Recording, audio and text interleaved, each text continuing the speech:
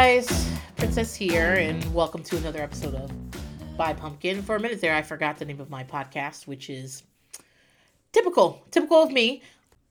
Guys, it has been a day. I went and got my first shot for the vaccine this morning. It went pretty well. I had an appointment at 10:30. It was a drive-up thing, so I got there by 9:30 because I'm no fool. I get everywhere early. And, so I got there and I had my shot by 10:45.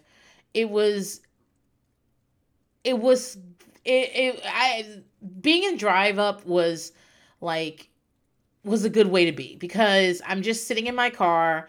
I had my laptop. I had a book.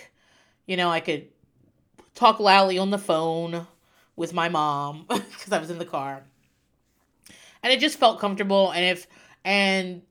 There was no way not to social distance because we're all in these fucking cars.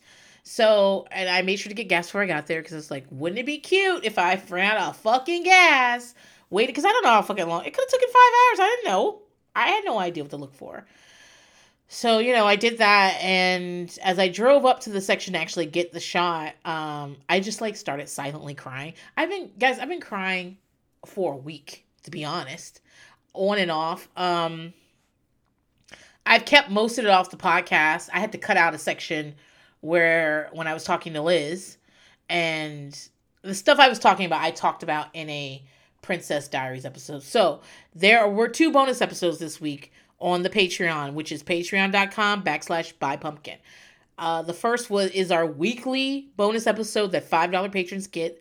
And right now we're doing a series on intervention. We did one on Nick, who's season 12, episode 4. And it's one of me and Liz's, both of us, it's one of our most memorable episodes because Nick is super charismatic and he starts dating an alcohol and drug counselor and she starts using heroin.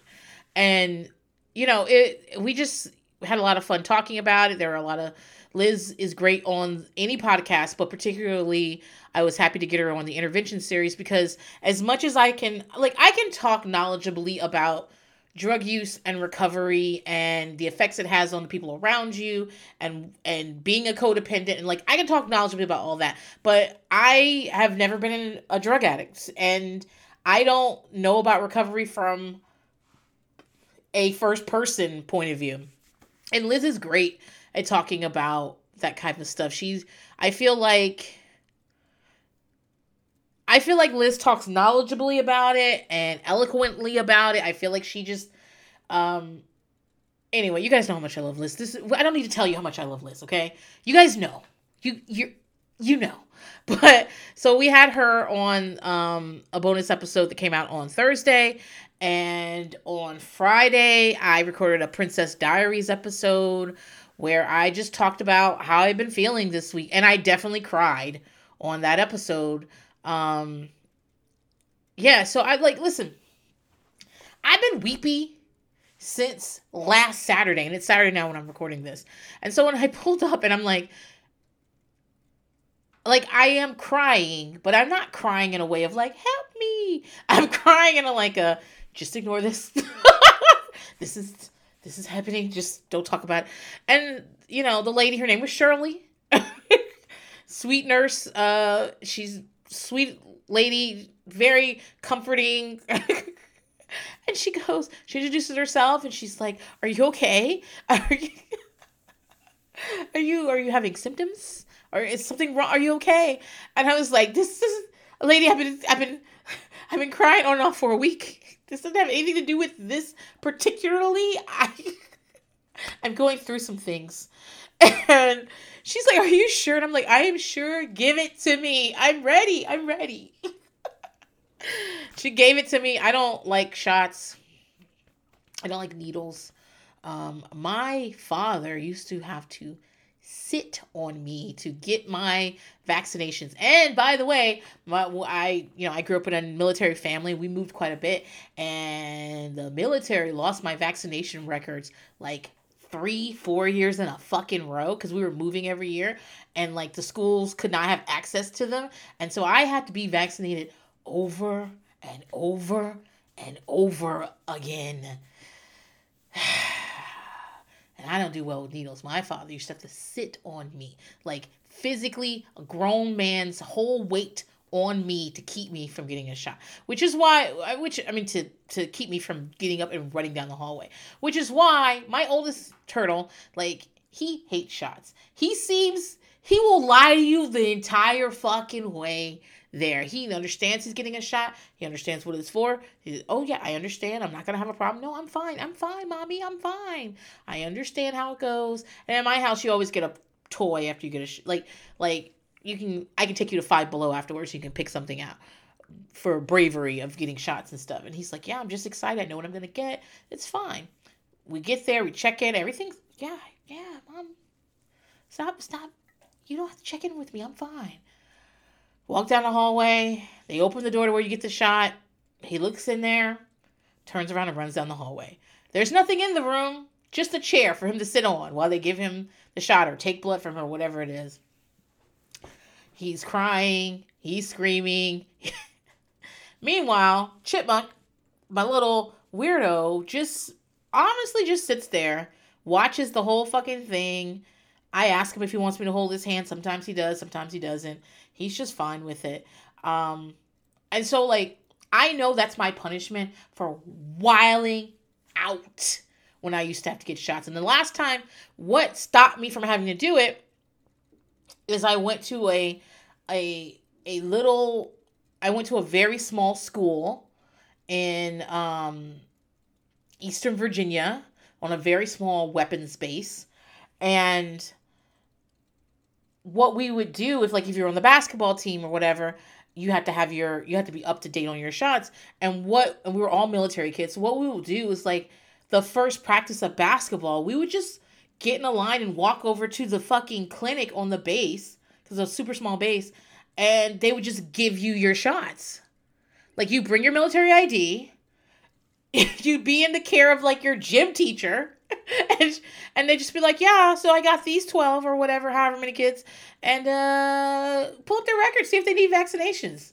And they'd be like, yeah, they do. And so, like, and we used to have to take piss tests and stuff. I mean, not that they were looking for drugs or anything. It was more like they were just like, it was part of your physical. Like, so we go get a physical with the rest of our friends in the team. And my school was so small that, like, every girl that was in 7th or 8th grade was on the basketball team. Otherwise, we wouldn't have had a basketball team. We had, like, if I decided I didn't want to play basketball, there weren't enough people to play.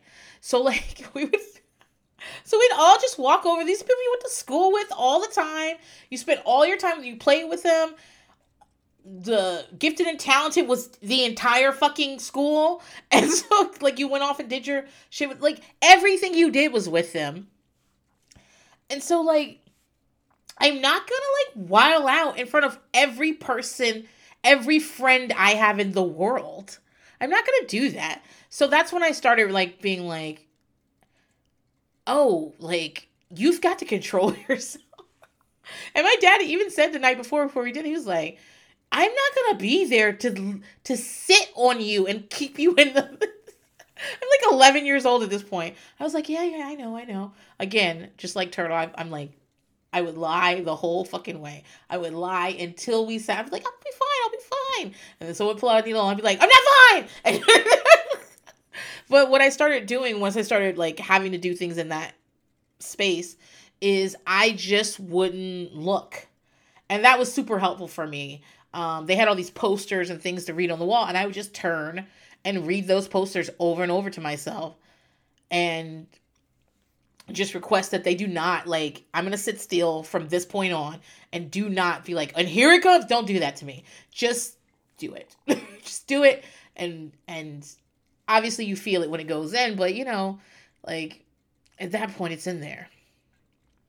So, that's what I did today. I told Shirley, I was like, Shirley, I need to look over here.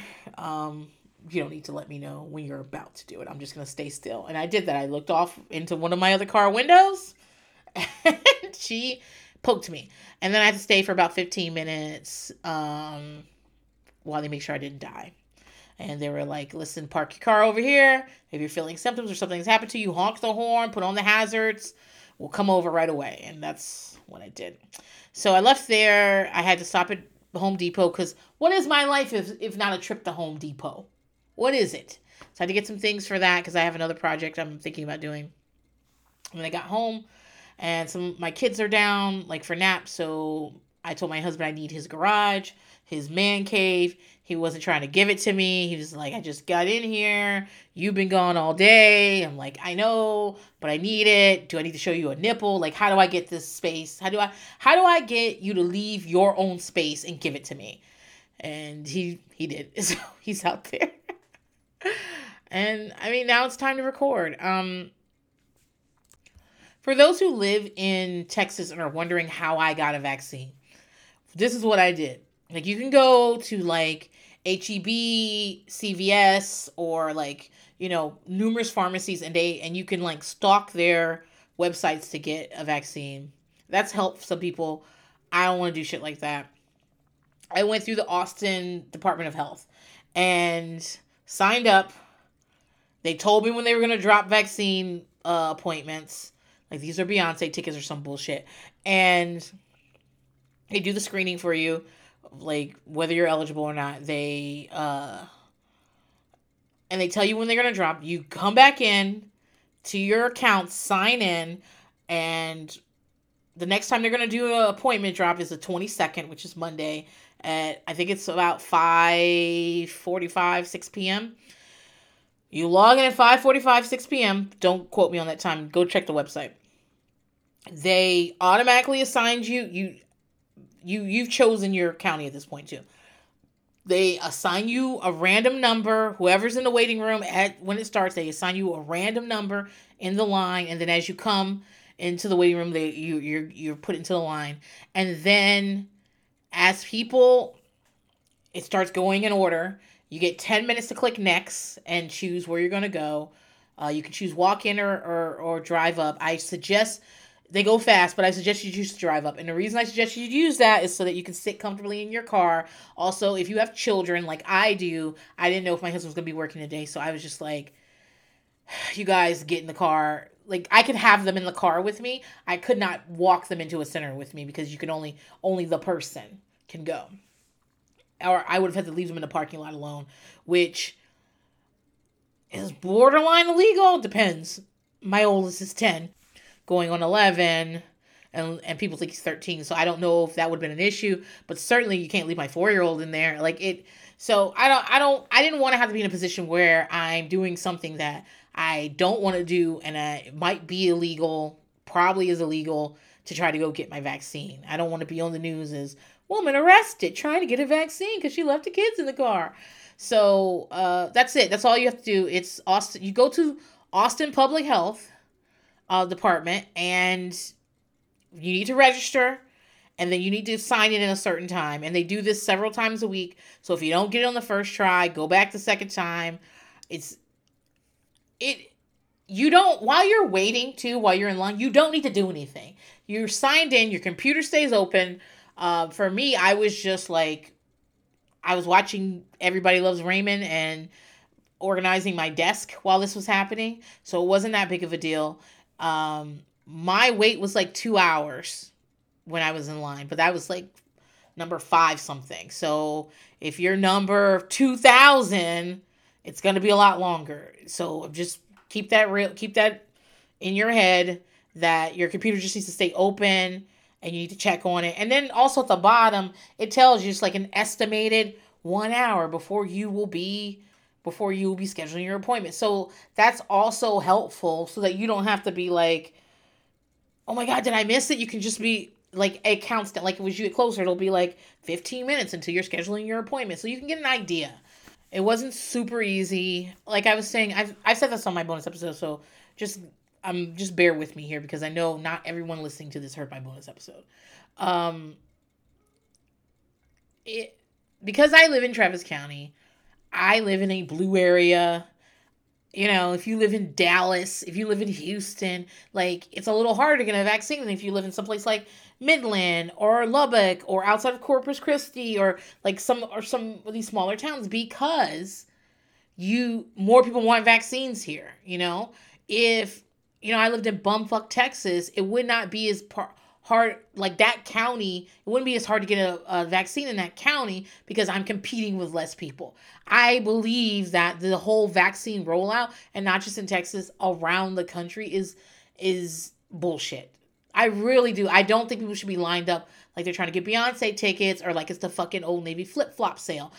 I don't believe people should be doing that. I really believe there are better ways to do this. That said, Austin Public Health Department was pretty efficient. And today, while I was getting my vaccine through the drive-thru, incredibly efficient. Like, they had this shit down. They were like a fucking machine.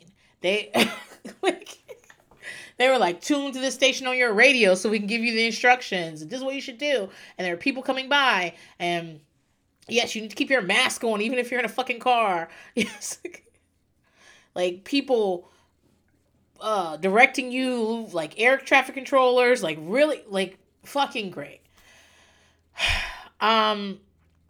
So if you are in my area and you're wondering how you get if you're wondering how I'm eligible for a vaccine, it's none of your business. Stop asking people how they're eligible for vaccines. Everyone should just get them when they can get them. But, I'll tell you, I'm fat, okay? I'm a fat person. I also have chronic illnesses that put me at higher risk for COVID. I have a compromised immune system. So that's how I got it. But if someone asks you how you are eligible for a vaccine, tell them to mind their business. And if you find yourself in the position where you can get a vaccine, go fucking get it. Get it. Everybody should get it. The more people get it, the better off we'll all be. I think that's all I want to talk about with that. Let me tell you what my fucking kids did yesterday, y'all. Before I get started here. I got plenty of fucking time. It's fine. You guys didn't come here for the news or anything. You're fine to listen to a couple stories. So my kids, I don't usually let them play out front. They almost only play in the backyard. And the reason they only play in the backyard, because that's where they can be supervised. And so my bigs, my 10, 9, and 8-year-old are the only ones that can go out front at all without an adult. My 4 and 5-year-old doesn't make sense for them to be out front. Why would they be out front? So somebody can kidnap them so they can run from the street and get hit? Because that's what they want to do. They love running in the street. It's their favorite fucking thing. Running in the street. If they had a Tinder account and they'd be like, and under loves, it would say, running in the fucking street, getting hit by cars, trying to kill our mother through stress. That's what it would fucking say. So in the backyard, everyone can play in the backyard. Bigs can play in the backyard alone. Littles can only play in the backyard with an adult or big. And out front, littles can only go out with an adult. And bigs can go out sometimes. But most of the time I say no. And why do I say no? Because I only let my kids play on our block. They can't go other places. And we're in a panorama, baby. So I don't know what you want to do out there. But, they've been begging. They've been like, please, can we go out and play? And there are other kids out there. And so these are kids. My kids are in-person school most of the time. Sometimes they're out-of-person school. It really depends on the week. It's stupid. I hate it. We've established this. But these are kids they go to school with. So they see them anyway. So I'm like, okay, listen. We're in a panorama. We're in a Panda Bear, guys. So when you go out there, sure, it's fine to ride bikes with the little girl down the street or whatever. It's fine to play basketball and stuff. But let's just try to... I know you can't keep 6 feet of distance. You don't even know what 6 feet is. But let's just try to hold back. Let's not be all up on people. Let's also... You're not allowed... this is a general rule. You're never allowed to go in someone else's home. Ever. You really aren't allowed to go in someone else's home now. Not even their backyard. You should be visible to me because I go out and I check on them every 20, 30 minutes, depending on the time. And so when I walk out into my driveway and I look down here, I should be able to see you. And if I can't see you, we got a motherfucking problem. So don't do that. And also, do not eat food from other people's houses. That's always been a rule. Always. I grew up with that rule. Do I think the rule is fair? No, but it serves its purpose. I was never allowed to eat from anyone else's home for all sorts of reasons. It's different if I was spending a night, which I almost never got to spend a night unless it was a babysitting situation. Someone was babysitting me or something like that. or a relative. My mom just really didn't believe in sleepovers to that extent. And also, I didn't sleep over places. I was really bad at it. So I'm not allowed to eat from other people's houses. Like, if I am 3 doors down and I am thirsty, I am to come home. And for all manner of reasons. Like, I remember once I got a little bit more freedom than my kids ever will have, but I was like in an apartment complex. I was like several buildings down and just playing outside with a little girl, and her mom came out and was like, "Do you want a popcorn ball?" Like, I guess she made popcorn balls or whatever. And she gave it to a little girl, and then she asked me, "Did I want one?" And you would have thought she was offering me heroin, guys. I froze. I was like, "What did the dare officer tell me?" I froze and I was like, no, thank you. And she was like, "Are you sure? Because I have a lot of them." And I was just like, my heart was beating so fucking fast. I was like, oh my God. If one of my brothers sees me with fucking popcorn, they're gonna ask me, "Where did you get that from?" And the answer wasn't, "Mama came down here and gave it to you." Bitch, you in trouble. I was freaking out. Such fear. Like, when I used to have to go to dare classes when I was younger, they would always act like people was just giving out drugs to people. Like, just being like, "Here, take it, take it. You better do this coke or we're going to beat you up," which has never been an issue. No one's ever offered. People don't even offer me drugs. They offer me rides to the buffet with them. They don't offer me drugs. But I was like, that never happened, but certainly somebody did offer me some popcorn balls. My mother absolutely told me not to eat from anybody's house. And so, like, this is a rule. It's not that I think my mom thought people were going to poison us, and that was part of it. But the other part is, like, don't embarrass me. There are certain manners, you need home training, and you are not to be up and down the street acting like you don't eat and taking other people's food. We don't want you to be the little kids in the street that everyone's like, their mama don't fucking feed them. She ain't even home. She doesn't feed them. They're hungry. Like, and so don't embarrass me. That's why I say it. I don't really think my neighbors are gonna poison my kids. I know most of them, if by sight, if not by well enough to speak to, most of them have kids that go to school with my kids. I'm not super concerned about my kids being poisoned, but I am super concerned about them running up and down the street, embarrassing the fuck out of me. But guess what? Guess what? They were outside for 40 minutes. 40 minutes. And I went to go look, and in the span of that 40 minutes, they had dropped into a barbecue of a stranger and was eating there. They had ice cream from another person's house. And Bunny had gotten her hair French braided by a neighbor. And a panorama. And a Pandora's box. That's... I made them come home, and they're grounded.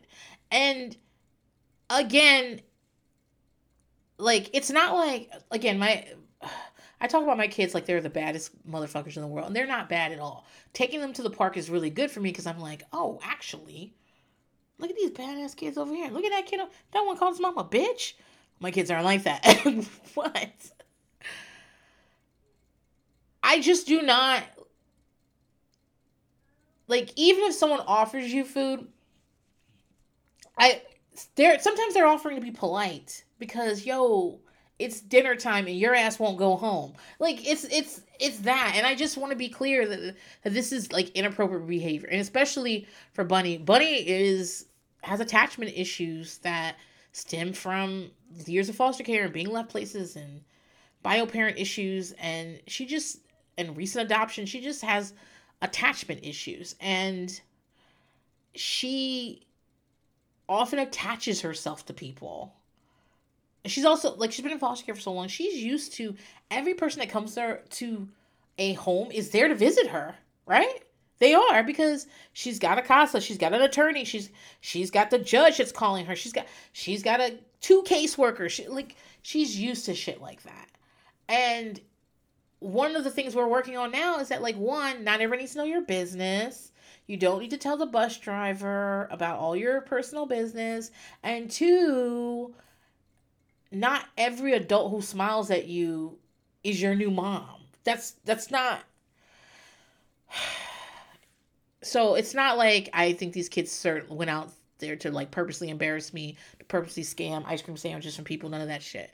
But they need more practice. They need more practice. They just 40 minutes in the Panda Bear. They just were like, you know what? Fuck this. Somebody's barbecuing. Let's go. And then Bear, like for the rest of the night, like they're eating, they had to they went to bed a smidge early. By the way, Cheeks was like, I just don't know why I'm in trouble because I was inside the garage and that's not the same as a house.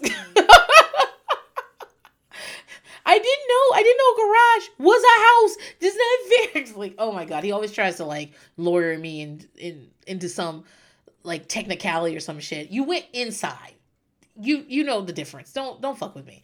But anyway, the rest of the night, so they had to take their baths and they had to go to bed a smidge early. And Bear, who's 4, was just like, he got in trouble for something. He had to go to the corner, and when he came back to the table to finish eating, Bunny had said something like, "Oh well, you have to like." I don't know. Bear's table manners are like off the fucking chain. So maybe she had said something like you have to like not stick your tongue out with food, or like you have to sit quietly while you're eating or whatever. And Bear turned to her and says, "You have to not go inside other people's houses." Like, bitch, don't tell me what I need to do. You out here getting your hair French braided in the street.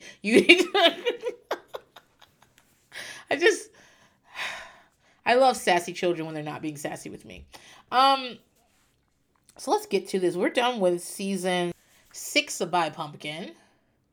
And we're on to season 7, which will be My 600-Pound Life. I've already lined up a few guests for it. Like, it's gonna, guys, I'm excited for it. I'm excited. But let's do some palate cleansers. Let's take a couple of breaths before we move to the next thing. And this week I wanted to talk about Trixie Mattel's documentary.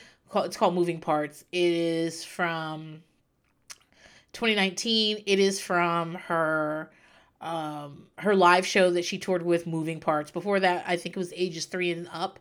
And I think she had a third show called Skinny Legend, but I don't know if it ended up touring as much as it wanted to because of the pandemic. We'll see. So before we get started, Trixie Mattel is a drag queen, right? So Trixie Mattel, Trixie Mattel, Tracy Martel, is a character who is a woman, okay?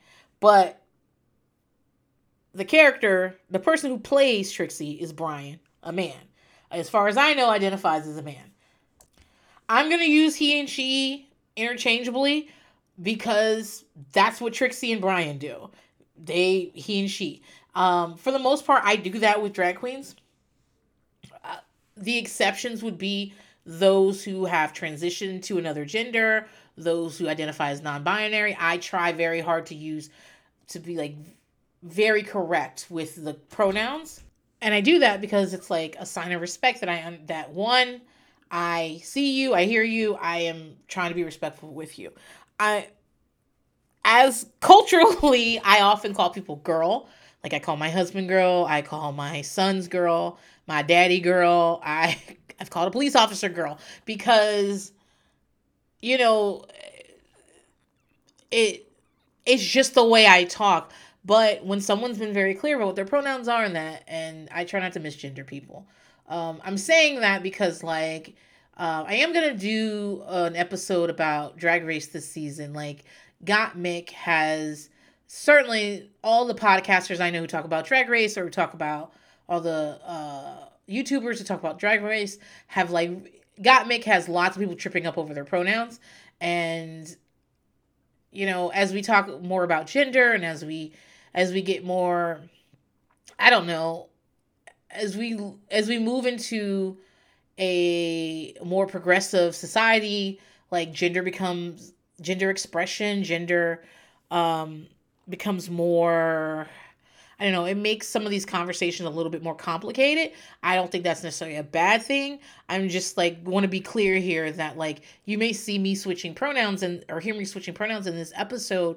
It's not a sign of disrespect. It's not like I have not heard of Brian coming out as non-binary or trans. So like I'm not like trying to be rude at any point. It's just my understanding is that it's okay. Like he is fine with either one. Uses either one and is fine with either one. In terms of like the work. Um let's start off at the beginning. I love drag queens. I love drag queens. I always have loved drag queens. I've started going to see drag shows when I was like 18, 19 years old, when I was old enough to get into these bars with a without a band as a second drink, you know, those 18 places. And most of the queer spaces I frequented when I was younger also had drag in them. And you know, it's that word queer, it's hard. It's only the last few years that I have been thinking of myself as queer. It's hard because I am bisexual, but to a lot of people, bisexual means a female bisexual means that you are someone who dates men, but sometimes will have sex with women for performative reasons, for like that sort of thing. And that's not how I feel. And but because I've been in a heteronormative seeming relationship for we are starting our 15th year together. And to a lot of people, you know, me talking about being bisexual is kind of gross because like I don't have to deal with any of the stuff that other people who identify as queer have to deal with. Like nobody questions my marriage, nobody questions our children or how we got them. You know, even though the Supreme Court has upheld marriage for all, it is still difficult for people in certain states, certain counties to get marriage licenses because the way it works is the federal law is an umbrella, and the state law and county laws underneath the state laws can be much more strict, and so they can make it super hard for you. Um, there are still people, even though like federally we have marriage for all, there are still people who have difficulty getting married where they live because you know the people around them don't like what their marriage looks like. And so like I've really resisted like calling myself queer. I've really resisted that. It doesn't it's hard for you know, I have a friend who um has had a chronic disability. This might not be the right words, but she she has resisted calling herself disabled for a really long time. Mostly because she felt like her disability wasn't as prominent. Like you couldn't look at her and tell. Other people had more intense disabilities, and this year she's been talking more about it, and she's like, I have been scared to call myself disabled for someone else might show up and be like, you're not disabled enough. I'm disabled more, so you can't be disabled. And that's essentially how I've been feeling about the queer thing. It's been a couple of years of me kind of being like, actually, Princess, it doesn't matter what your family and personal configuration is. You fit underneath it. You can identify that way. And it's not going to take from somebody else's queerness, and it's not going to, and no one else is going to show up and be like, ha, we don't think you're queer enough. And if they do, then fuck them. And so, like, I bring this up because I spent most of my late teens and early 20s in predominantly queer spaces, and this is where I learned to love drag. And um I've talked about this before, so I'll try to be brief about it, but when I first got into drag, I like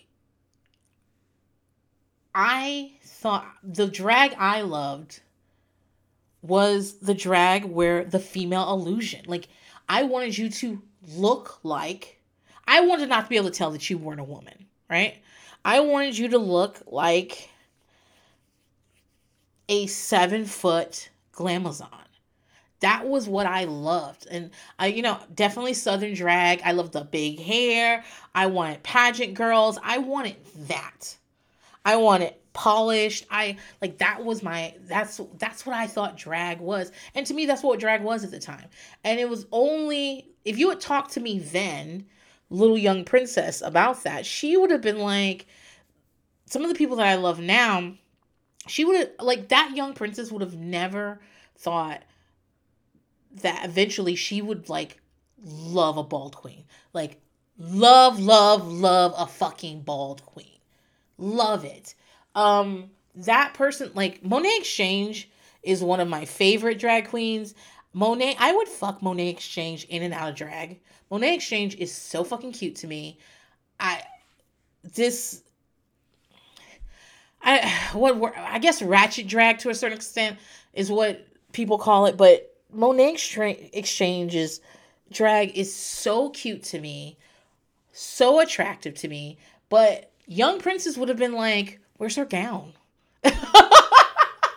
Where's her gown? Where's her wig? What, pussycat wigs? No. One big hair. But over the years, who I am has changed. What attracts me has changed. Drag has changed as well. I've talked about how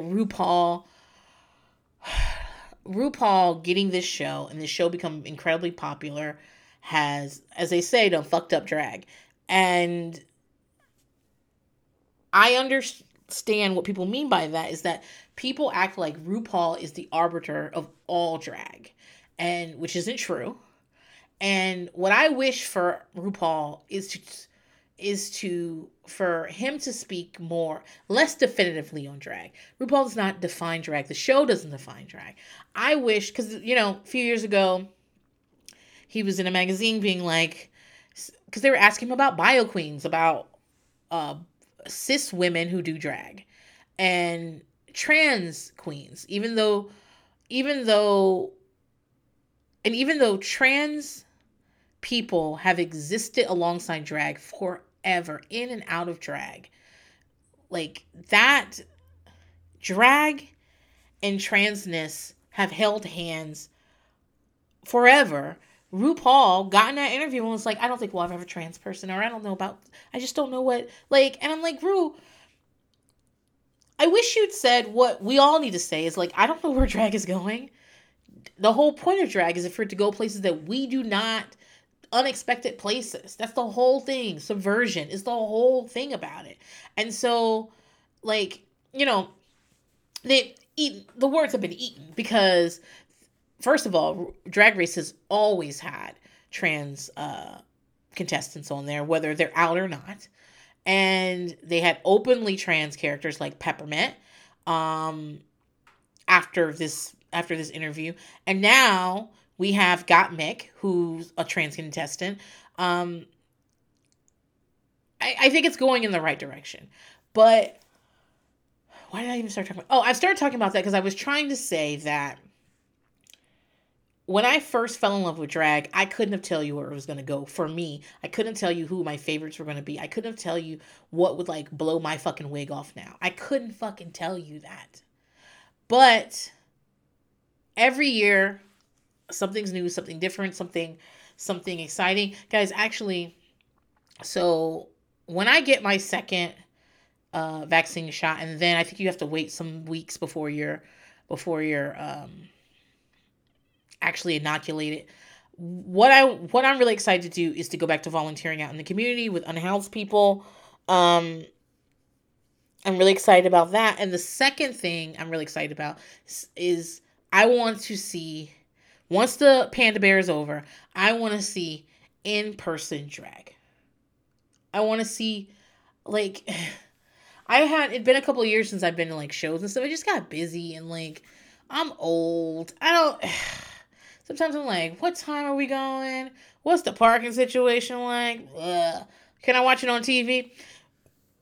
But in 2020, one of the things I promised myself is I was going to see more local in-person drag, right?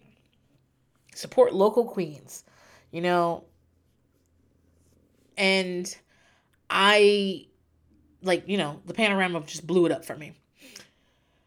But once so lots of people are like, oh, I can't wait to travel. I can't wait to do this. I can't wait to go out to eat. I don't want to do any of that stuff. I want to go see drag.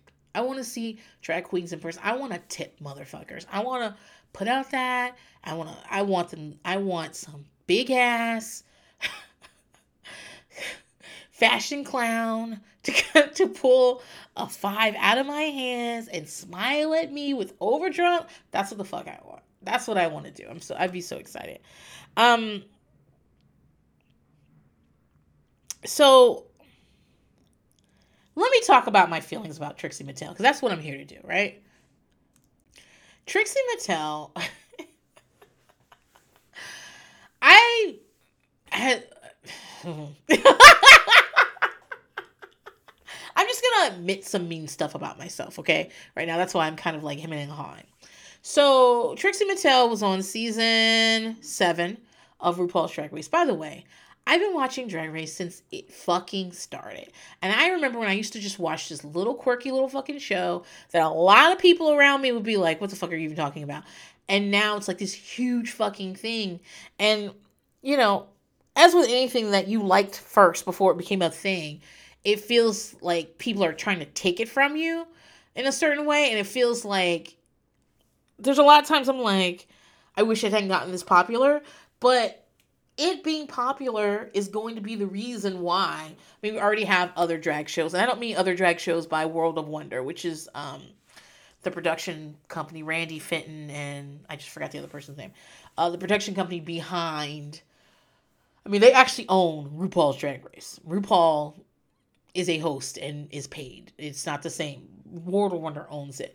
I'm not just talking about the other shows that World of Wonder is putting out there. I'm not talking about like, Drag Race Down Under or Canada's Best Drag Race, or whatever the fuck they called it.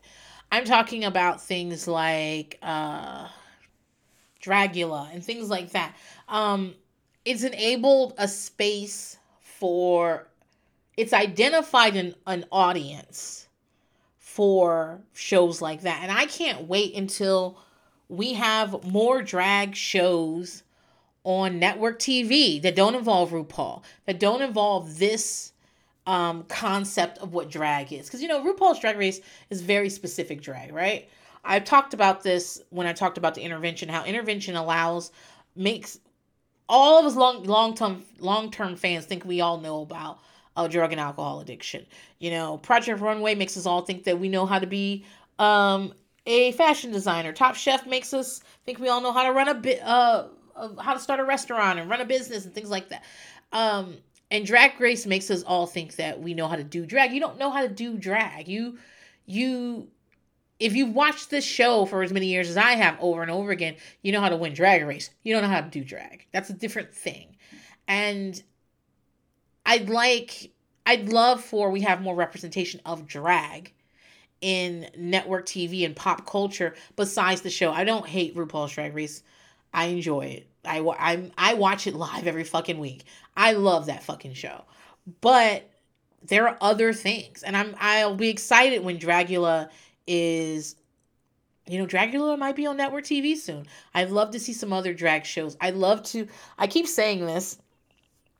I'd love to see a reality show about a drag club that's not in New York or LA, or even Orlando, because those are huge. But you know what I'm saying? Like a drag show, a drag club that's not there, that follows the lives of the performers and the evolution of their work over a year and films there. I love a series like that. And I'd love to get like kind of more perspectives. I want to see newcomers. I want to see somebody in their first year of doing drag while they still work down at the nursing home. You know what I mean? Like, I want to see what it's like to do drag part-time until you can, as you try to build up a big enough brand and business that you can do it full-time. I want to see your veterans. I want to see someone who's been doing drag 20 years at this club. I want to see what their life is like. I want to see Like I'm really excited about stuff like that, and I'd love to see some. I just want more representation of drag, and not just this show, because this little beady beady show, as the All Right Mary guys call it, um, they're making fun of. They're not making fun of Gia. They are celebrating Gia's uh, a line Gia did on her season, Gia Gunn. But this little beady beady show is great, but it's not all it is. And Dragula, as much as innovative and interesting as it is, it's not for me because I don't like gore. Like, I don't find that interesting. So I'd love to see some different versions of drag on TV that don't come from World of Wonder. Um, maybe I'll live long enough to see it. Uh, the more popular Drag Race gets, the more likely we will see it. But Trixie. So Trixie on season 7, and Trixie didn't light my fire on season 7. I didn't hate her. I hated Violet Chachki. I didn't hate her. A thing you should know about me when it comes to my queens, I don't. I just don't accept an unlikable queen. So I don't want my winner to be unlikable. I just don't like it. And so, like, the Tyra Sanchez season 2, season 3 is Raja. Season 2, I didn't like it. I wasn't here for it. I don't accept any queen that I think is a brat. I didn't really like Raja that much because Raja was kind of an asshole. But Raja's grown on me over the years, though, so I'll take that back. Why was I talking? Oh, because I was talking about how I wasn't that excited about Violet Chachki. I'm not like, I love a comedy queen. That's what I love.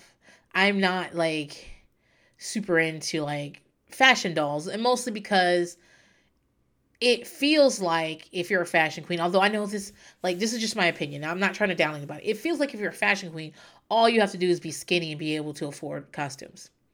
And I know there's a taste level to it, but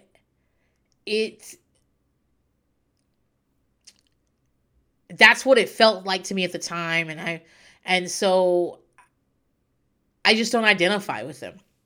Trixie is obviously someone I would identify with. But at the time, I don't know, she just didn't light my fire. So she's season 7, she didn't do amazing, and then she came back, but then she had a great career. So what happened is that kind of the reason you are even listening to my podcast is that people like authentic people. People like people that you can see yourself in, that you can laugh with, and Trixie is definitely one of those people.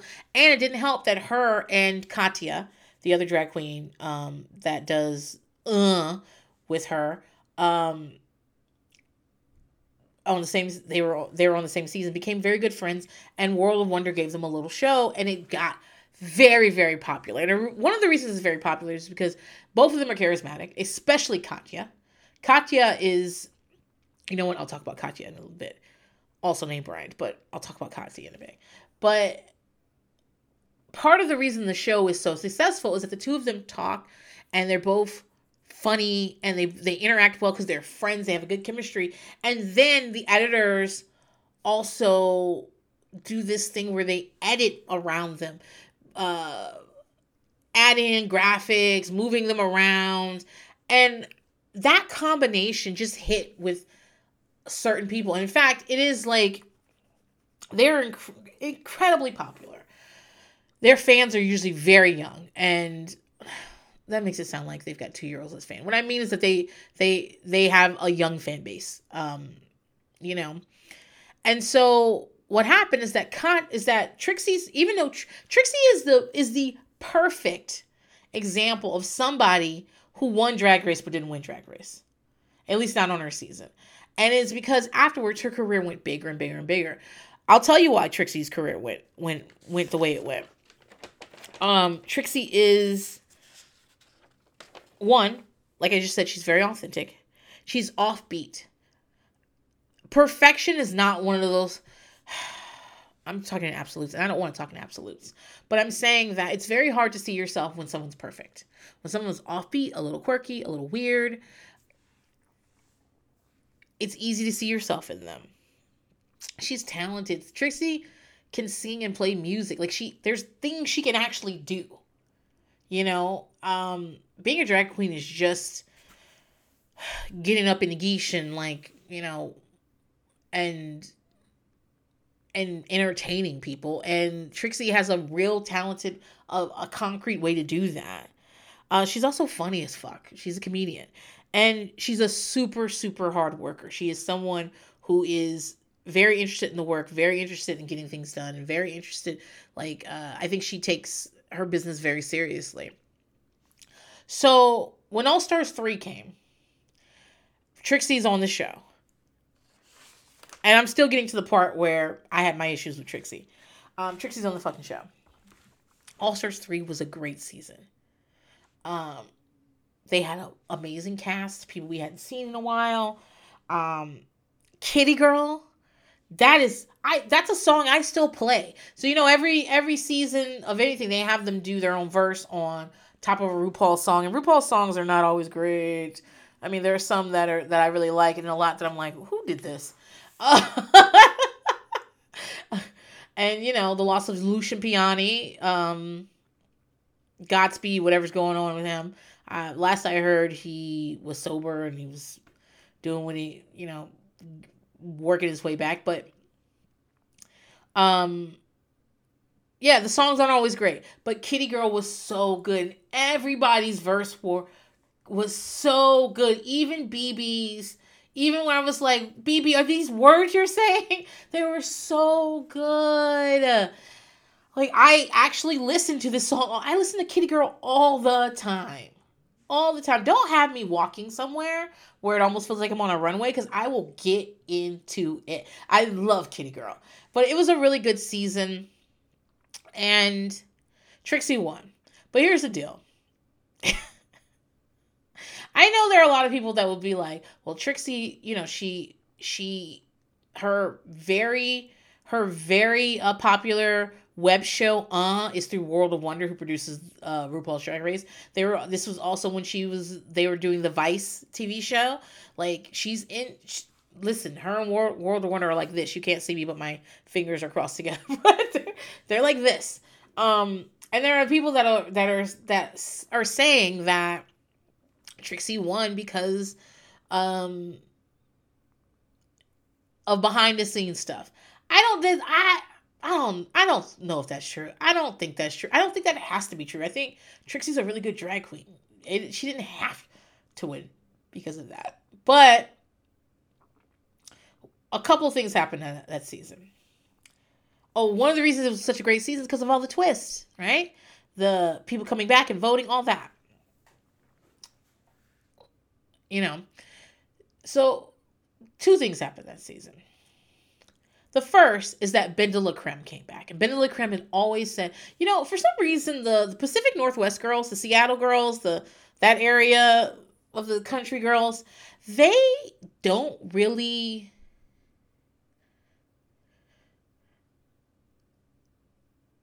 It's not that they mostly stay home, but it feels like when it comes to touring, they're not always everywhere. And Ben, Ben had done some one woman shows. Ben's very talented. Not my cup of tea, but fine. I can recognize talent when I fucking see it, though. Ben is talented. And Ben had always said he would not go back on the show because he did not believe the show was as... how I was just talking about how we can't talk about how ethical intervention is, because once you dig deep into that shit, once you're in there, do you have to stop watching intervention? Liz says that about Teen Mom. I mean, almost all reality show. But RuPaul's Drag Race, when you think about it, it's not a game show. It's a talent show. And production's entire job is to fuck with you. And to get things out of you. And a lot of times make you like a fucking asshole or an idiot to serve their storyline, their narrative that they're building, that they started building before you even got to the show. When they cast you, they kind of figured out what level you were gonna be. I mean, surprises happen, but they cast filler queens. They do that. And they've written a narrative for you, and they will cut and paste and use you to fill their narrative. It's I'm not saying going on the show is worthless. It's not. But you go to the grinder and you are a commodity. And Ben had been open about that, about not wanting to go back and things like that. And I respected that because, like, I just respect people knowing what they're not here for and then staying away from it. But then Ben shows up on All Stars 3. So knowing that about Ben, I was always like, well, what do you need money? Like, what happened? And so Ben comes on. Ben is doing well. Ben is so good. So good. And in terms of drag, right? Remember what I just said, like, there's being good at drag and being a great drag performer and being good at RuPaul's Drag Race. And slight tweaks to those things.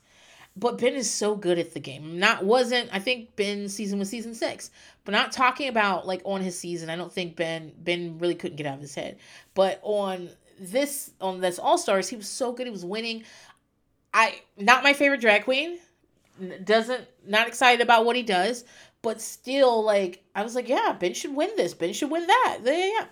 And then what happens is that Ben, because part of the difference in All Stars 3 is that you have to send people home. Like, on the regular game, the judges decide who goes, who stays, and you lip sync for your life at the end, but to decide who's going to stay when you're in the bottom 2. On All Stars rules is that you lip sync for who's going to win. Like, the top 2 lip sync for who's going to win. And if you win the lip sync, you have to decide which of the bottom 2 go home. Or sometimes bottom 3, it depends. And that was too hard for Ben. Because Ben is a quote-unquote nice person. And I'll get back to that. And so it was just too hard. And so what happens is that Ben, after a winning streak, that Ben should have won the whole fucking show. But is feeling so guilty from having to send people home and having to, like, the behind the scenes stuff, writes his name on a lipstick. Because you got to pull the lipstick out of your bra. I'm sure they give it to you right after you lip sync. And tell them who's going home. Wrote his own name and sent himself home. Now, there's a couple of problems I have with this narrative. This Ben de la Christ narrative. One, there's no fucking way that production didn't know he did that. Now, maybe RuPaul didn't know. But there's no fucking way production didn't know this. And in fact, if production didn't know, they stop and start the show over and over and over again. They would have stopped the show and said, Ben, you can't do that. Now, Ben's not a hostage.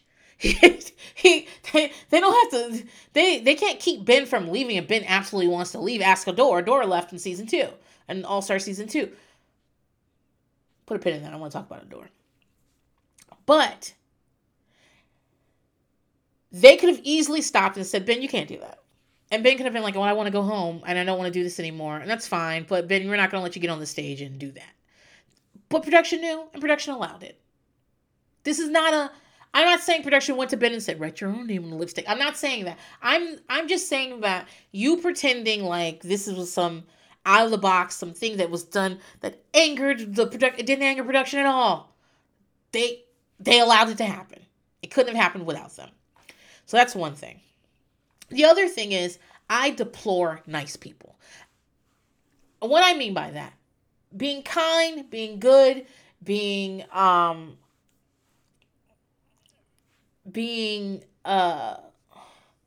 just, being honorable, that's not the same as being nice.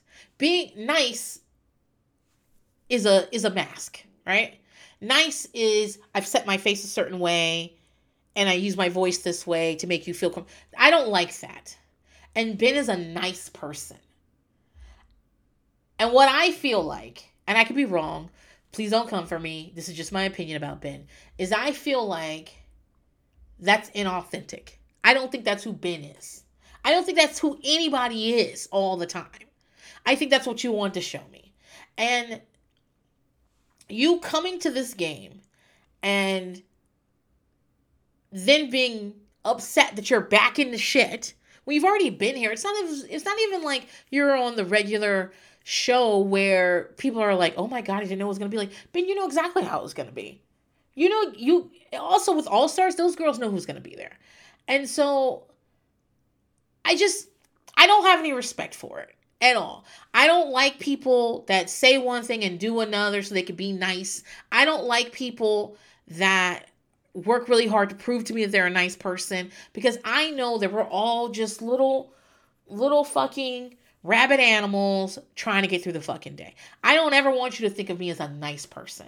Yeah, I try to do nice things. Yes, excuse me, let me take that back. I said I try to do nice things. No, I try to do good things. I try to help other people. Volunteering is really important to me. Foster community is really important to me. I would never categorize myself as a nice person because I don't want to be a false person.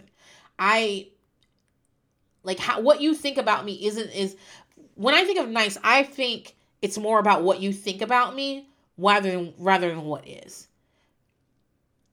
And what you think about me is not nearly as important as what I am and what I know about me.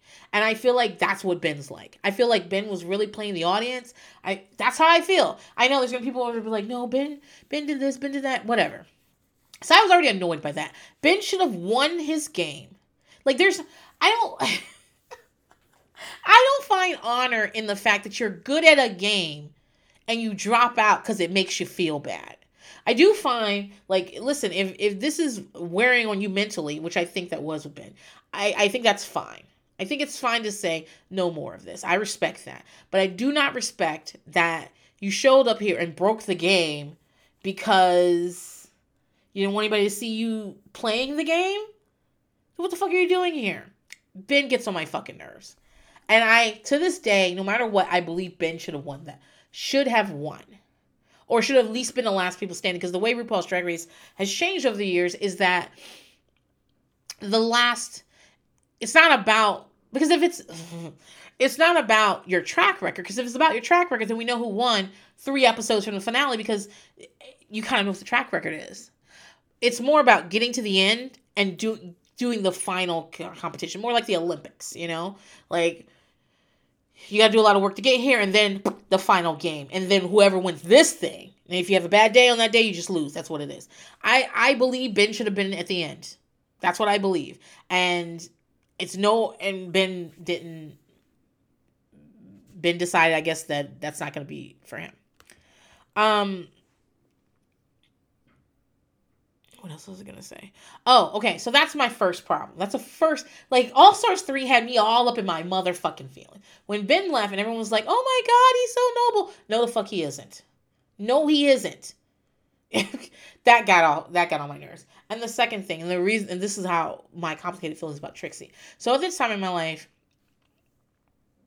no, let's start right here. Shangela's on the episode. Shangela, you will all remember from season 2. Season 3.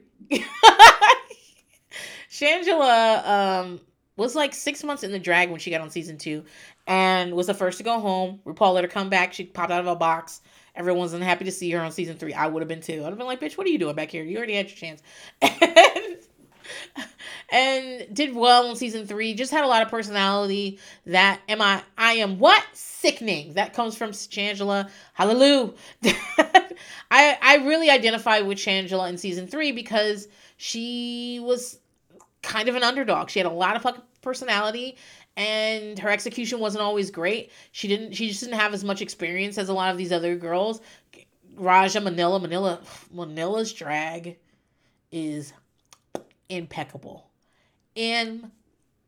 Girl, Manila's drag.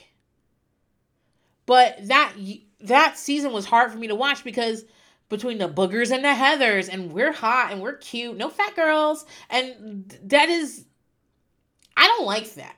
That's if that's your truth, that's your truth. But that doesn't mean I have to fucking like you. And so that year, Shangela really won my heart. She really did. She's funny. She's loud.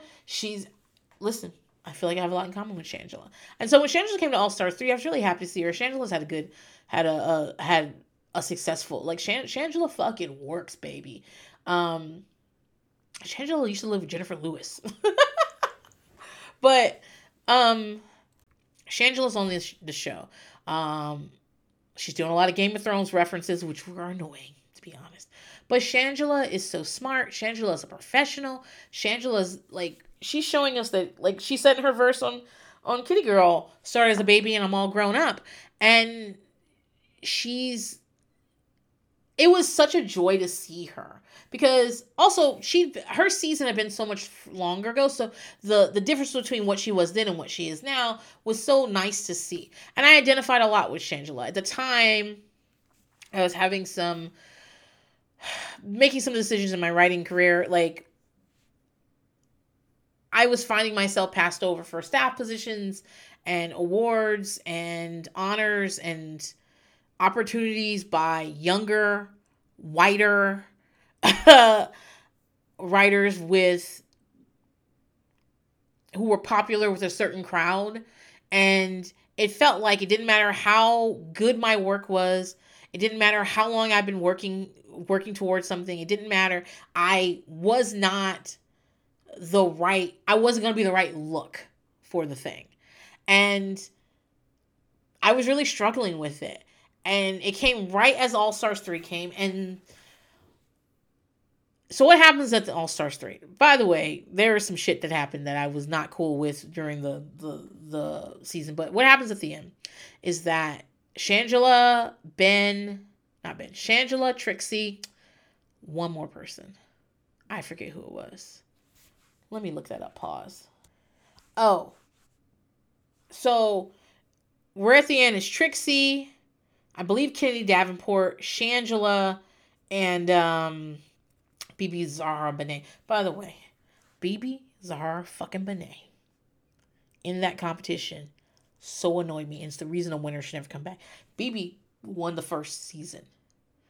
And everyone was like, she's a mole, she's this, she's not really in the competition. And to find at the end, she's really in the competition, she's just bad. Oof! So fucking angry. But what it came down to is that they brought all the girls that have been voted off back. And remember, if you've been winning, you've been sending girls home, left and right. And so they brought those girls back to vote on who the 3 would be moving forward. All right? And they voted Shangela not to be able to move forward because she had won so much. And she had sent so many of them home. I mean, this is the season Milk was on there, basically being like white privilege personified, just horrible. And those bitter bitches voted Shangela off. Now, keep in mind, I'm identifying with Shangela. Now, the fact is, Shangela has been killing it.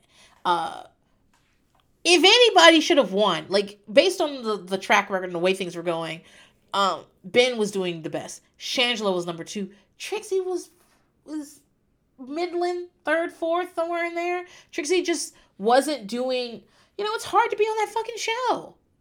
It's hard. And so what they did was, Ben drops out, trying to be nice for everybody.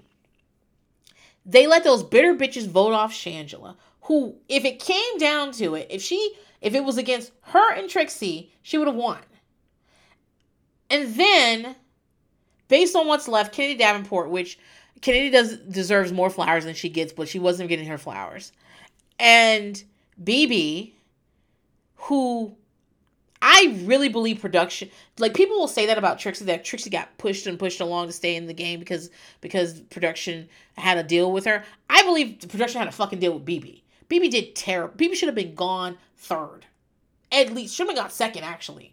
But fine. So we get down in there, and they let those bitter bitches vote Shangela out of the game. Afterwards, they're like, well, we didn't think everyone was going to vote for Shangela, so I voted for Shangela, but if I had known everyone was going to vote for Shangela, I wouldn't have. And I was just so fucking mad. And again, I took it very personally, because like I said, at the time, I was going through some very specific things. And I was like, here is Shangela, consummate professional, like, has been kicking, has been, like, in this fucking game, doing her best for years and years and years, has grown so fucking much, is doing so many great things, and they're just like, no, not you. And also, the other thing that really bothered me about this is that, so All Stars has an All-Star Hall of Fame. So what happens is that, so the first person who won All Stars was Chad Michaels. Second person that won All Stars was Alaska. These are both undisputed wins. Like, I don't know how you can argue that they shouldn't have won their season. They did. So this is the third season. And Trixie wins. So when you look at the Hall of Fame, it's 3 white men with blonde hair. Now, I know somebody's out there, you already typing. You're like, Trixie's not white. Trixie is white, guys. Trixie has Native American heritage. I believe either his mother is half Native American or full, and Trixie is half and white. But Trixie walks in the world as a white guy. Trixie describes himself as a white guy. Trixie lives like a white guy. Trixie, like, this is the thing about race. Like, people think race is just a matter of, like, what your mother was and what your father. It's also how you walk in the world. And how a medium-toned black woman, walk in the world is very different than how a dark-skinned black woman walks in the world. If you can pass for white and you allow yourself to pass for white, passing is more of a passive thing than an active thing. But if you are seen as white and everyone treats you as a white person, that is whiteness. It really is about perception. Race is complicated. I know it is. But Trixie will talk about his Native American heritage, which I'm not saying he doesn't have, but is a white person. Trixie Mattel, the character, is a white woman. And so here we are. More characters and performers of color than anywhere. One that arguably should have fucking won. And if Ben had won, I mean, what is it? But all this rigmarole, Ben leaving, Shangela not even being allowed to compete at the end, even though had the best track record up to that point. And then what your result is 3 white blonde characters in the what? It was so stupid. And it's the reason with All Stars 4, you got half Monet and half Trinity. It's the reason you got a tie, which is I almost stopped watching Drag Race after that. That fucking tie. And I love Monet. But I think it was Trinity's. I think Trinity won that year. I love Monet. I would fuck the dog shit out of Monet. But I love Monet so fucking much. But I believe that was Trinity's year and they couldn't give it to her because Trinity is a white woman with blonde hair. And so they couldn't do it because they fucked up the year before. Let me calm down. So all this personal shit that I had going on that I projected onto the show pushed me away from Trixie for a while. And it's not that I don't think Trixie's a great drag queen. It's not that I don't think Trixie should have gone home the first day of All Stars 3. No, I don't believe any of that. I think Trixie is excellent in what she does, but I think Trixie has a built-in fan base. I think Trixie, at the time, it just felt like another example of, it aired January 2017, and that was our first full year of Trump. Like, they increased, there was so many fucking hate crimes that year, so much shit happened, and it just felt like, here it is, like, I don't know, it just felt deeply personal, and it made me feel a way about Trixie for a long time. I still watched, I still did those things, but they left a bad taste in my mouth. And also, Trixie's fans are, if you think Beyonce's fans are bad, if you think Taylor Swift's fans are bad, Trixie's fans are disgusting. And, excuse me, not all fans, but because they're on the younger spectrum of drag race and drag fans in general, they absolutely act a fucking fool on the internet. And I just didn't want to be a part. I was very annoyed by it. That was a long story for me to tell you guys, but I'm just explaining to you why it took me so long to watch this fucking documentary. I love documentaries, especially behind the scenes of performers. I've been clear that I am not like some Ricky Martin fan, but I watched Ricky Martin's documentary and was like, oh my goodness, do I need to stream She Bangs? Do I need to? Like, I love that type of that behind the scenes stuff. And so I didn't watch Moving Parts for a while. And I didn't come to the pandemic. And I was like, so this all happened in 2018. It was about 2 years of me just kind of like, just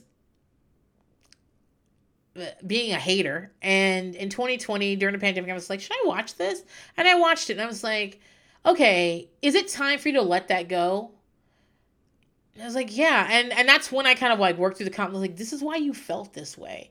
And like, to be honest, Shangela's not hurt. Shangela was in A Star Is Born. Shangela's always on tour. Shangela's got a whole fucking career.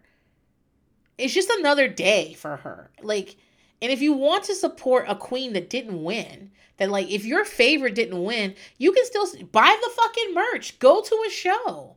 Like, that's how you show support for somebody. Not by holding a grudge against somebody. You weren't even in the competition, princess. What the fuck? I had a lot of grudges that year. And so I'm still working through my Ben stuff and I will get there, okay? I will get there.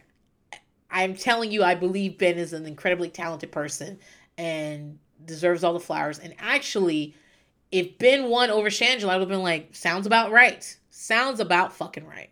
Ben's doing the damn thing. So, but I'll get there. But, so yeah, that's how my journey to this documentary happened. Like I said, Trixie's like incredibly talented. She's an example of someone who lost her season of Drag Race and still won. You do not have to win Drag Race. You really don't. You just have to get on there and show what you can do and attract your audience to you because they will follow you afterwards. I want to talk about Trixie and Katya right now. So, like I said, Trixie and Katya were in the same season. They became friends. And WoW always does like WoW present stuff. Can you guys hear my papers? I'm sorry. I wrote this on like analog this time. Oh, before I talk about Trixie and Katya. Trixie says something when he's Brian. He quotes RuPaul and says that RuPaul always talks about being an introvert dressed up like an extrovert. And Trixie feels that way. And I too, I like identify with that. I am somebody who is absolutely a fucking introvert. Actually, we're all ambiverts, by the way. Like we're all somewhere on the scale. But I am mostly an introvert who looks and sounds like an extrovert. I have to be in the right space, but I can only do that for a short amount of time. When Trixie is talking about in the documentary about all the meet and greets are hard on him. I don't think I could do that. Like taking in all those other people's energy, that makes it sound like I'll be like, I'm, what is it people call themselves? When they can like feel other people's feelings. I don't know. I forgot the word. But I'm not one of those people. But I'm just saying like being in that room with all this energy and like people expecting things from you. And you have to be on right now. And the meet and greet happens before the fucking show. So then you have to conserve amount of energy to go out and do the fucking show. The way people give him things all the time. Like some of the stuff he was showing was super cool. And like what an honor. What a motherfucking honor. But like he said, a lot of people, because his like humor is kind of dark, a lot of people like almost every letter he gets is like, I was gonna kill myself. I've been feeling and that takes a toll on you. It's one of the reasons my DMs aren't open anymore. Like I'm not accepting new DMs from listeners, and it's not because I don't want to interact with you guys. It's that I think it's too easy for people to send me a DM sometimes, and some of the stuff people say is like out of control. I'm not always in a mental space where I can accept some of that stuff.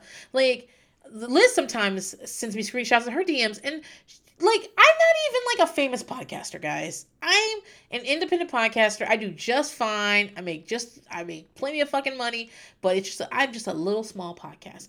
I think Kara's podcast is bigger than me. Troy's is obviously he's with a network.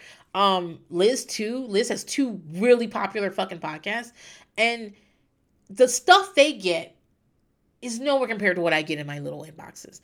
But Liz will sometimes send me stuff, and I'll just be like, what? Why would that person say that? Why would they? And sometimes they'll even think they're being nice. And you're like, but you don't understand. Like, we're like living, breathing people walking around here with our own shit.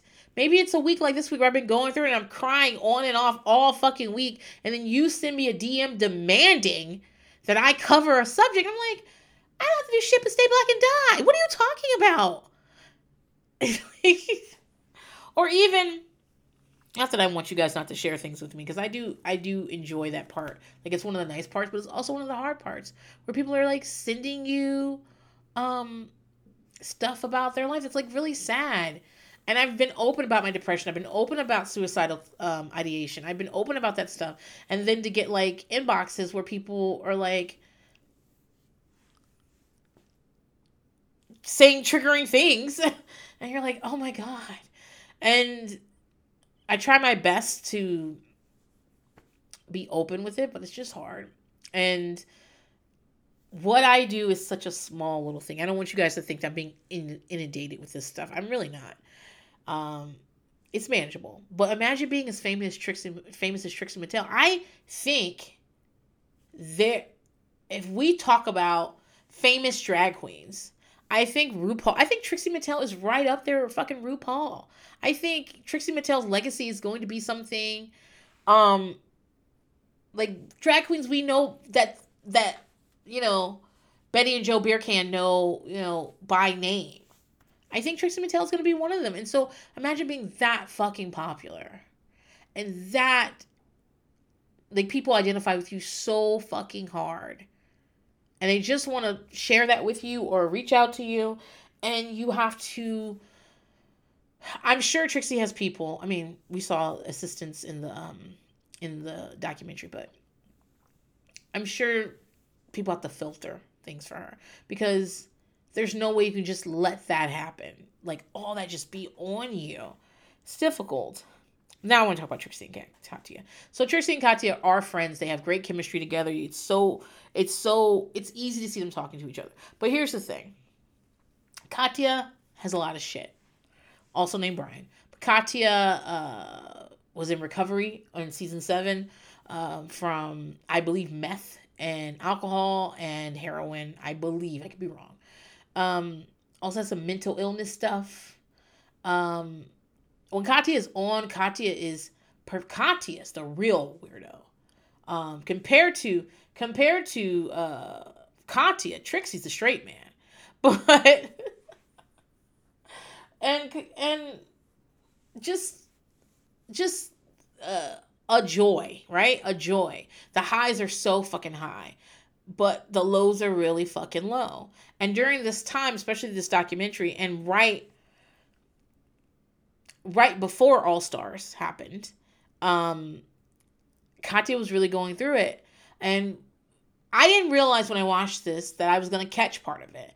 So they're doing their and Katya's like manic to a certain extent, like yelling, but also apologizing for yelling and just like flitting from side to side. And,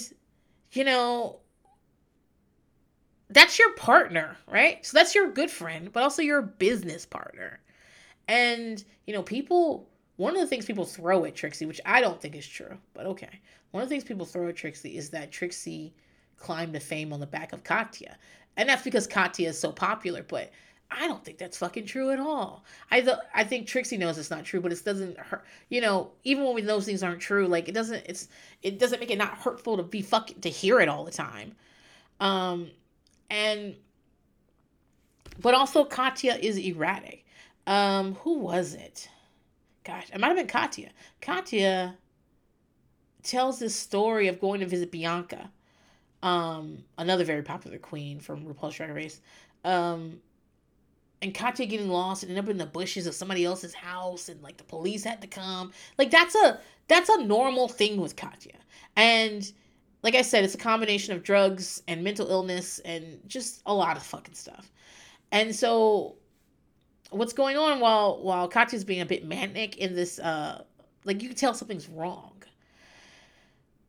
And Trixie is trying to advocate for Katya, being like, you can yell if you need to, or, you need a break. You don't need to ask for a break. Just go. Like, this is our show. So if you need a break, go. No one's mad at you. It's okay. Do we need to do this? Do we need to... And just like kind of taking care of Katya in a certain way, but also Katya is pushing her away, because not only am I your friend, I'm your business partner. So there's certain things. Our relationship is complicated.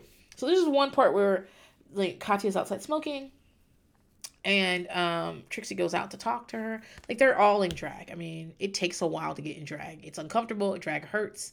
It's expensive. To get all in drag, and then they're supposed to be filming quite a bit of things, and Katya is having a breakdown. So Trixie goes out, and you don't see visual because Trixie's still mic'd is what's going on. And Trixie's like, as soon as she comes out, Katya's like, I can't. And Trixie's like, it's okay. I'm not sure what's helpful right now, which is exactly the right way to go at it. Like, I've talked about this before. This is something that Kate Gosselin did once in an episode that I clocked, and I was like, ooh, I need to do that. And which is, me getting parenting advice from fucking Kate Gosselin.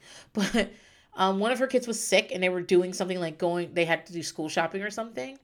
And Kate said to him, I think it was Joel, Kate said to him, what can I do to help? What do you need from me? As opposed to being like, you need to do this, sit down, look over here, blah, blah, blah, take this, you'll feel better, stop whining. Like, you know what I'm saying? That's what, it's kind of a thing parents do. They just start ordering, they start telling you what to do. And I said, that's a good way. That you ask people what they need, even if they're your children. And I'm trying to be better about that. Like, so when my kid is like, I talked about this in my bonus episode about how I wasn't coddled or cuddled or even like comforted when I was hurt or sick or anything like that. It was mostly treated as an inconvenience. And so I don't have as much respect for people when they are vulnerable as I should. I have a hard time being vulnerable, and I don't respect other people's vulnerabilities. And I'm working on that in life. And one way I'm doing that is with my kids is like, if they are hurt, even, little kids get hurt, they fall all the fucking time. Every fight, I hurt my thumb. And you're like, your thumb is fucking fine. Your thumb is fine. Like, I'm cooking dinner, your thumb is fine. But also, they always want Band-Aids. They're not even bleeding. Like, I'm trying to convince them that Band-Aids are for bleeding, not for hurting. Like, putting a Band-Aid isn't going to change your life. But, like, instead of being like, you need to sit down, you need to do this. I say, well, what can I help? What can I help with you? Do you think you could, do you think you might feel better if you lay down for a bit? Maybe you can lay on the couch and see how your stomach feels after that. Do you feel like you're going to, to ask them. And what I found, I think the reason I didn't, in the past, I would be like, don't ask them, because then they'll want to do this and do this. What I found is most of the time they wave me off. So that when I hug them or bring them close to me and say, I'm sorry you feel this way. I'm sorry you hurt your thumb. What can I do for you? Do you, what do you need? What do you think will help you make you feel better? A lot of times they'll be like, I feel better now. Which is what I wanted from them in the first place. Anyway, sidebar. Trixie goes and says, I'm not sure what's helpful. What can be helpful? And Katya starts talking really fast and just finally says, I need to be in rehab. I feel like I'm going to because earlier we heard Katya being like, I need to quit this show, but that's my friend. I won't do that to her. And I understand both the positions there. I've been there too, Katya. You need to stop. All this shit that you're doing, you need to stop. And if you think you need to be in rehab, go to fucking rehab. But yeah, you can't do the show right now. You can't. And pretending like you can just because Trixie needs you to, because you guys are a business, is tough. And I've also been in Trixie's position, this is my job. I just spent fucking 4 hours getting up in drag, and we're business partners. This is a TV show we're filming. This isn't a little YouTube show. And it would be great if you could perform right now. It'd be great if you could do another 3 hours of this and then go home and have a mental breakdown. But what happens is Katya leaves. Katya Katya goes to rehab, takes a break, and they get Bob the drag queen, who's also pretty famous, to come and sit in for Katya on the Vice show. The Vice show only got one season, and I think part of that is that is because this is when Katya had her breakdown. I also think that it is true that Trixie and Katya have a special chemistry together. Um, it's what makes the show. I mean, yeah, all the graphics, it's helpful, but what them together makes the show. And Trixie does not have that relationship with Bob. Also, racism. I'll just leave that there. I know. Don't you get tired of every time you pull the layers back on something, racism is underneath there? But that's where it is. That's where that's where they dusted on racism. Trixie and Katya's fans are not as excited about Bob. Bob is a black man. And he's not a Twinkie black man of your fantasies like Naomi Smalls. Okay? He's a black man. But that's what ends up happening. And then of course everywhere Trixie goes, she has to answer questions about Katya. And Trixie says something really profound and smart and true, that people will come up to him all the time and say, I really support Katya. I hope Katya gets better, but also I do not accept that Katya is not at work right now. Well, which one do you want? If you want to see Katya again, if you want to enjoy Katya's work again, you gotta let Katya be gone right now. It's important. It's more important than the work, to be honest, because if Katya can't get herself right, not only will you not have any more work anymore, you might not have any more Katya at all anymore. Sometimes it's got to stop.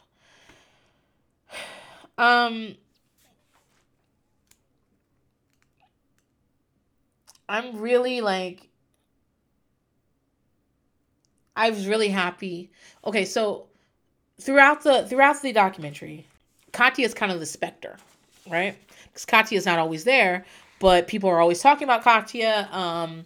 Before Trixie went to Drag Race, which is an important thing to remember about her, which I think I knew at the time, but again, I was mad. So maybe I didn't give it the importance I should have. Is that Trixie was doing 12-hour days filming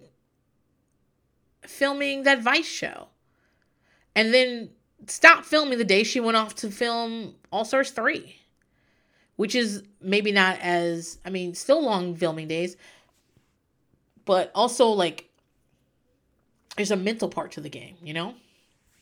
So, at one point, Katya is sending, the show is starting to air.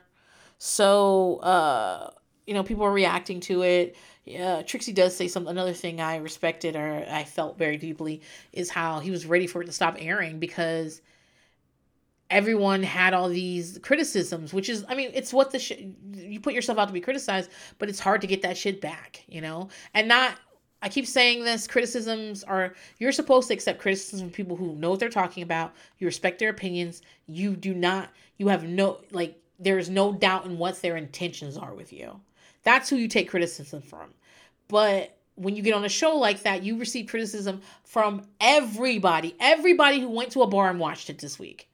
Everybody who heard what happened. Everybody who watched at the corner of their eye while looking at their fucking phone. And a lot of people have no problem tweeting at you, DMing you, being like, you suck, what's wrong with you? And I was not one of them, by the way, but I'm just saying, a lot of people have no problem doing that type of stuff. And he's still on tour. So, but at this point, Katya saw the show, and Katya's sending him wild text messages so Katya's a little weirdo anyway. So the fact is that even if Katya was in a good place, you might get weird text messages from him, and in person it might come off different because of the energy and stuff. But to kind of be like in a weird place with Katia, and also be getting text messages saying you've committed the cardinal sins, you're boring on TV, and you need to lose, and like to get stuff like that, and it's in text, so you don't have to take it. You're in kind of a weird place, and like, what do you like? I wouldn't even answer that. I might have liked it. On iMessage, you can like somebody's message. I might have liked it and left it at that. But like, most of the time, if you send me something and I don't know how to take it, like if you were to tweet me and if I don't respond to your tweet or even like it or anything like that, it's because I don't know how to take it. I don't know how you meant that. Like, if it even has a whiff of you like fucking with me, then I just skip over it. Because what am I supposed to do? Am I supposed to tweet you back and be like, what did you mean by this? For the most part, I just go, okay, I'm over that. I can't, I don't have the mental space for that. And so, but like, this is his business partner and his best friend. His best friend. Tough. I will say this. I was very happy to see Katya at the end at like a viewing party and stuff. And I was like, oh, thank goodness. And I knew that they worked out whatever because they're back on the show together doing the YouTube show. So it seems, and they did talk a lot about like the documentary. Trixie asked Katya about like showed him things and was like, is this okay? Is that okay? And Katya was like, you're free to tell from whatever your perspective is. And I think that is a good way to look at it. Another big part of the documentary is Trixie and his family. Trixie grew up poor in northern Wisconsin.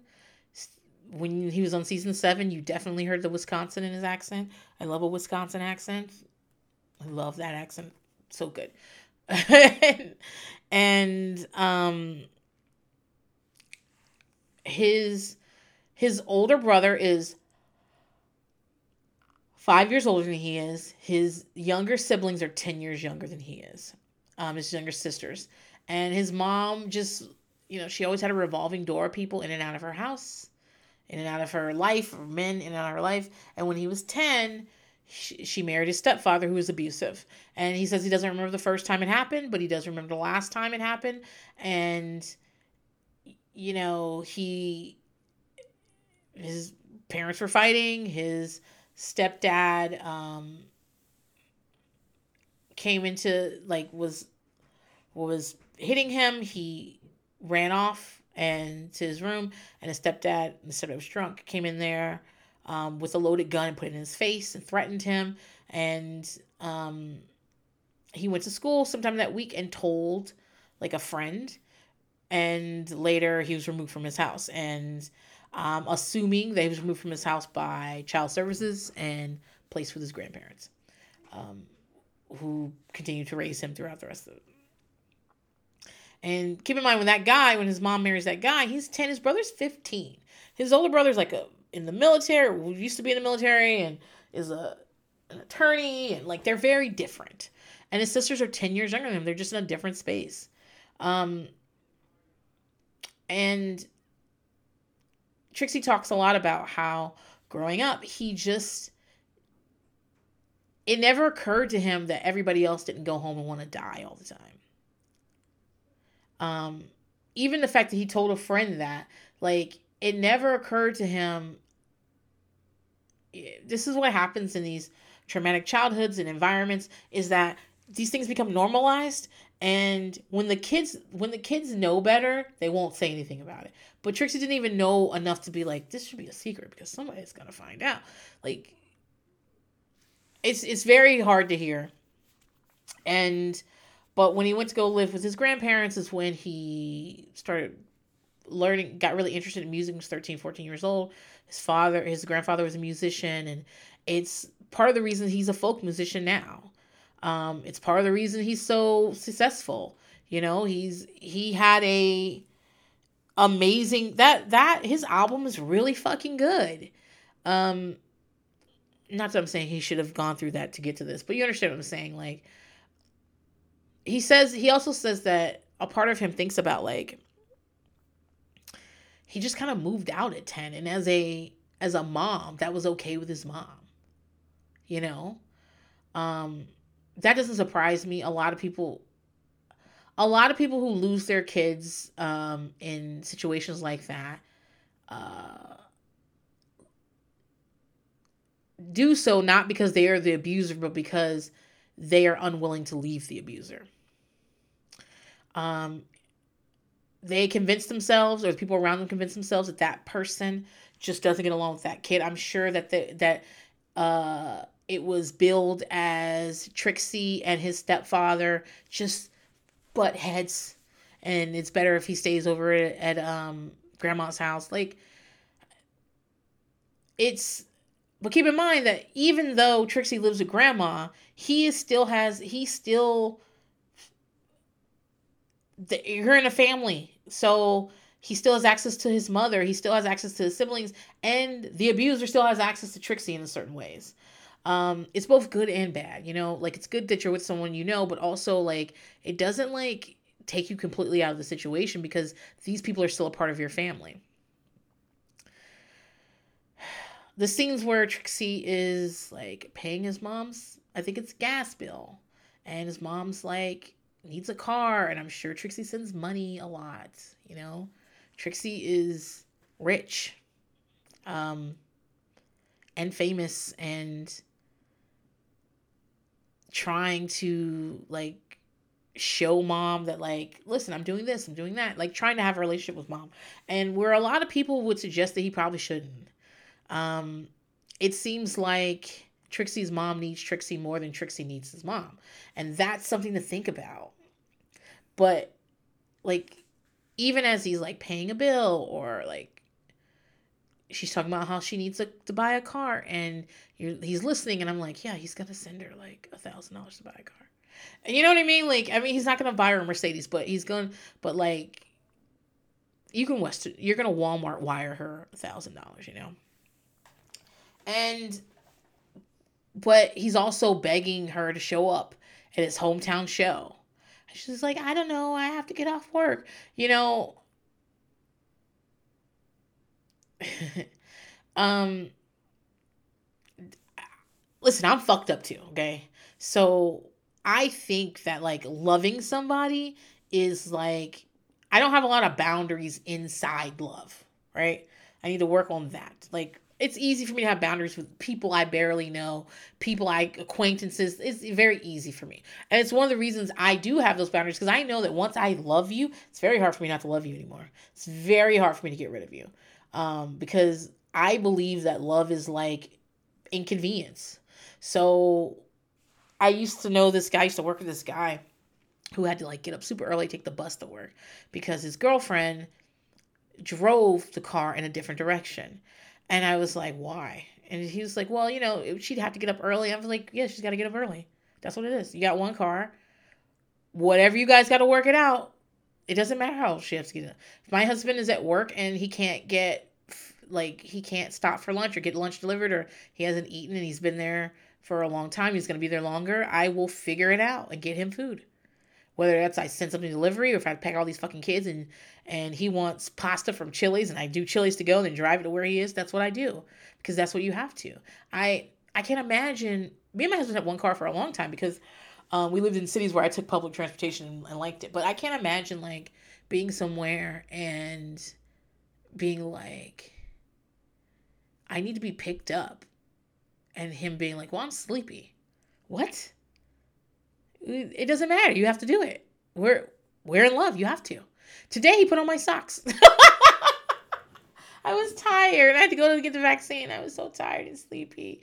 And I was like, I just don't think I can put these socks on. And he didn't want to feed the kids, but he went over there and got my socks and put them on my feet. But that's what I think love is. And so, like, I don't know. When his mom is like, I don't know if I can get there. I got to work. I'm like, and he's like, I'll pay for you to get here, blah, blah, blah. I'm like, girl, get off of work. Okay? This is your son. Your son who you failed in the past, by the way. You've made some big fucking mistakes with him. You really have. You failed him in a lot of ways. And And he is showing up for you right now by paying shit for you and making a way for you. And like he did when he doesn't have to. A lot of people will be fine. Will be like, sure, if he decided he was gonna like just cut you to fuck off. But you can't figure out a way to get off work. I know not everybody has PTO. Not everybody has jobs that have PTO and shit like that. But I don't know. It just seems like the scenes with his mother are hard. They're hard, you know? Oh, last thing I want to talk about. Yeah, we've been talking for like 2 hours. I know I haven't been talking about Trixie the whole time, but we've been talking for 2 hours. So let's wrap this up. I love the ending. Well, obviously Trixie wins, and Trixie's really happy about that, you know. Um, and at the end, he goes to DragCon. And I love it when he's taking a lift to DragCon and trying to get in. And they're like, what's your name? Trixie? Trixie Mattel? Spell that? Like, this is your current reigning All-Star champion. Also one of the most famous drag queens in the world. And it's like trying to get into DragCon. You should have been live streaming this. And so that was cute. Like just going to DragCon and Trixie riding around that little thing. It was really nice to see. Kind of a triumph. It's nice that it had like a happy ending. Seeing all the other drag queens and taking photos and everything, and it was great. Seeing the panel with him and Katya, loved it. I really loved the part where he was singing. I think that's my favorite part about Trixie is Trixie's music. Like I said, a lot of drag queens, all drag queens entertain. Some of them lip sync, some of them dance, some do comedy, and very few get out a guitar and sing country western or singer-songwriter songs. Very few do that. So I love that.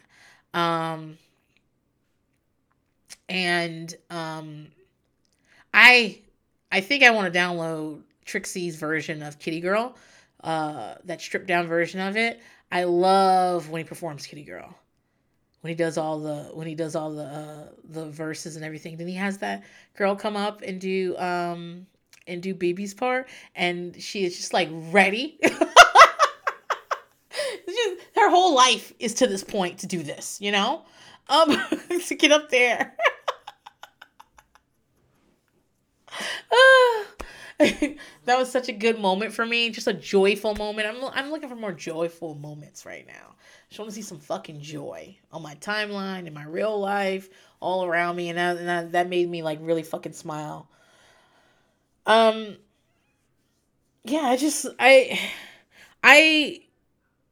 I love. I think this is a good documentary. I really do. I think if you're a Trixie fan, you've already fucking seen it. He has rabid fans. But if you're a drag fan, I think it's fine to watch it. And I think you'll enjoy it. I think it's a great... like I said, for me, I came to it at a time where I was like, okay, you have to let go of some of this resentment you have in this world. And part of it is like, why do you resent Trixie Mattel? Oh, some shit that doesn't have anything to do with Trixie Mattel? Okay, well, you could probably let that go, right? You know? What do they say? You can't hold on to things. You have to let go of grudges and defects and problems and resentments in your life that you're like dragging around with you so that you can open your hands and grab something else. And part of like me doing better, being better, is taking a look at these hard feelings I have about certain things and being like, what's really behind that? And let's break that down. And again, I'm going to get to Ben. I will. Just not this year. It's already been a hard year. All right, guys. So that's this week's By Pumpkin. Next week, I think I'm going to do an Ask Me Anything. Is there anything else left for you guys to ask me? I don't know. We'll see. But check out the Instagram, which is By Pumpkin Podcast. And check out the Patreon if you're a Patreon member, which is patreon.com/bypumpkin. And I will leave space for you guys to ask me questions. You can also send in questions at hello@bypumpkinpodcast.com. And if you want to be anonymous, because some of the stuff people ask me, they don't want people to know they're asking, I guess. If you want to be anonymous, all of the things that I am reading off an email will be anonymous. So if you don't care about anonymity, anon, if you don't care about whether I say your name or not, comment either on the Instagram post or the Patreon. And if you care whether I say your name or not, send your question to hello@ByPumpkinPodcast. See you next week, guys. Bye.